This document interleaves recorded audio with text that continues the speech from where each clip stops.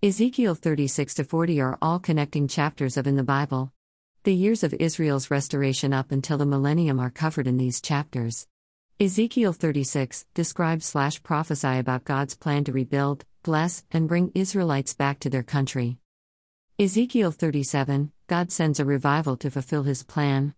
Ezekiel 37:15, unification of Israel, coming together all the tribes of Israel as one nation under one king. Ezekiel 38, persecution against Israel and destruction of all of her enemies. Ezekiel 39, triumphant feast. Ezekiel 40, enter the millennium. The restoration of Israel begins with revival among the dry bones.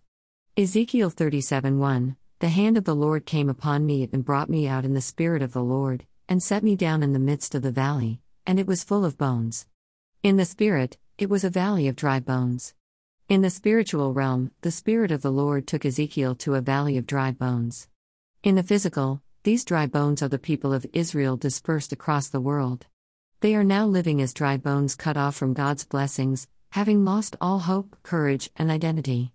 These dry bones are also the Gentiles who were living in the dead state without any hope. This was the shape of Israelites for last 2,000 years. Dry bones were not dead bones but are in dead state without life and hope. Why did these bones become dry?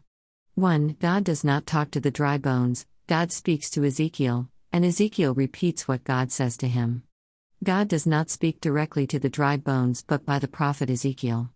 The Bible's repeated use of the same sentences indicates that the Israelites and God are far apart. God was only speaking to the prophet in the middle of dry bones but not to the bones. Only the prophet was being addressed by God while the dry bones themselves were being ignored. There was a direct communication between the prophet and God. God's voice was inaudible to dry bones. We can turn into dry bones if God doesn't speak to us personally for a while.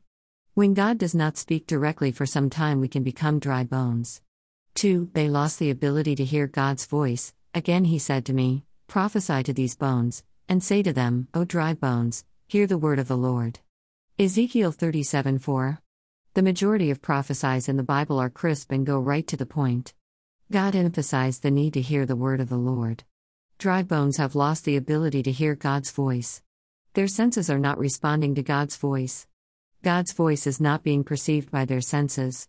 God had to explicitly say here, I am about to speak.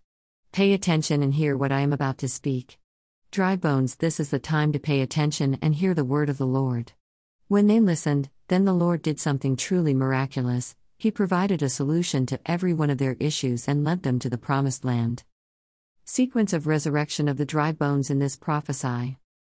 1. The sinews and the flesh came upon them, and the skin covered them. When they heard the Lord's word, this caused the sinews and flesh to develop, joining the bones together, and the skin to cover them.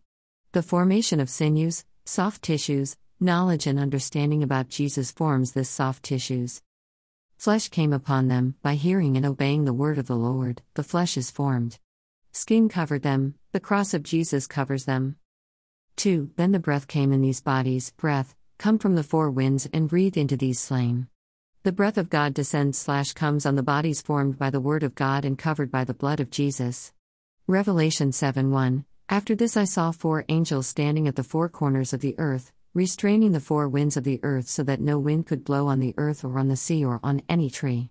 These dried bones received breath from the 4 winds that came from the 4 corners of the earth. 4 winds cover the entire earth and cover entire humanity. 4 powerful angels are needed to stop the 4 winds. Imagine how much magnitude and power is needed to stop these 4 winds. God sends this much high magnitude 4 winds into these dry bones. Breath of God is the Holy Spirit. God sends a mighty outpouring of the Holy Spirit equal to magnitude of these 4 winds.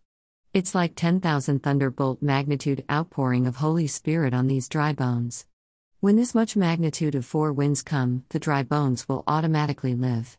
When 4 winds with this much life-giving power blows, these bodies immediately come to life. Dry bones are very broken people, whereas the outpouring of the Holy Spirit is of gigantic magnitude. Automatically dry bones are alive and instantly they become an army. 3. Life came on them. These bodies are given life by the powerful outpouring of the Holy Spirit. Jesus' life will come on these bodies. In above points, the body, flesh and covering, is formed but there no breath in them. Body is formed by the hearing the word of God. Life began when the breath entered the body. When the wind of the Holy Spirit blows on the body, Scripture, this opens the Scripture and brings the knowledge about Jesus which brings life. Life is brought about through the revelation of the identity, personality, and qualities of Jesus. The mighty army of God appears when Jesus takes physical form in the bodies. The resurrection of dry bones is the end-time revival. Many dry bones will be touched by God's powerful four winds. These dry bones will be part of the entire army of God. All around the world, there are many dry bones. One of the dry bones was Evan Roberts.